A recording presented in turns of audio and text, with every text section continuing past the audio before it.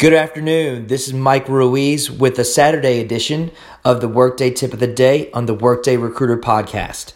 As the Workday community has seen over the past few years, the investment in Workday has grown substantially throughout the world. As a result, there are niches that are growing within the Workday space from a location and vertical perspective.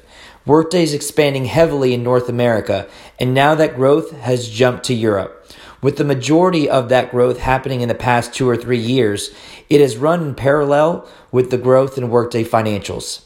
It is very interesting to see how Europe has embraced financials versus North America. I believe that the parallel timeline has allowed financials to become more robust in Europe than North America.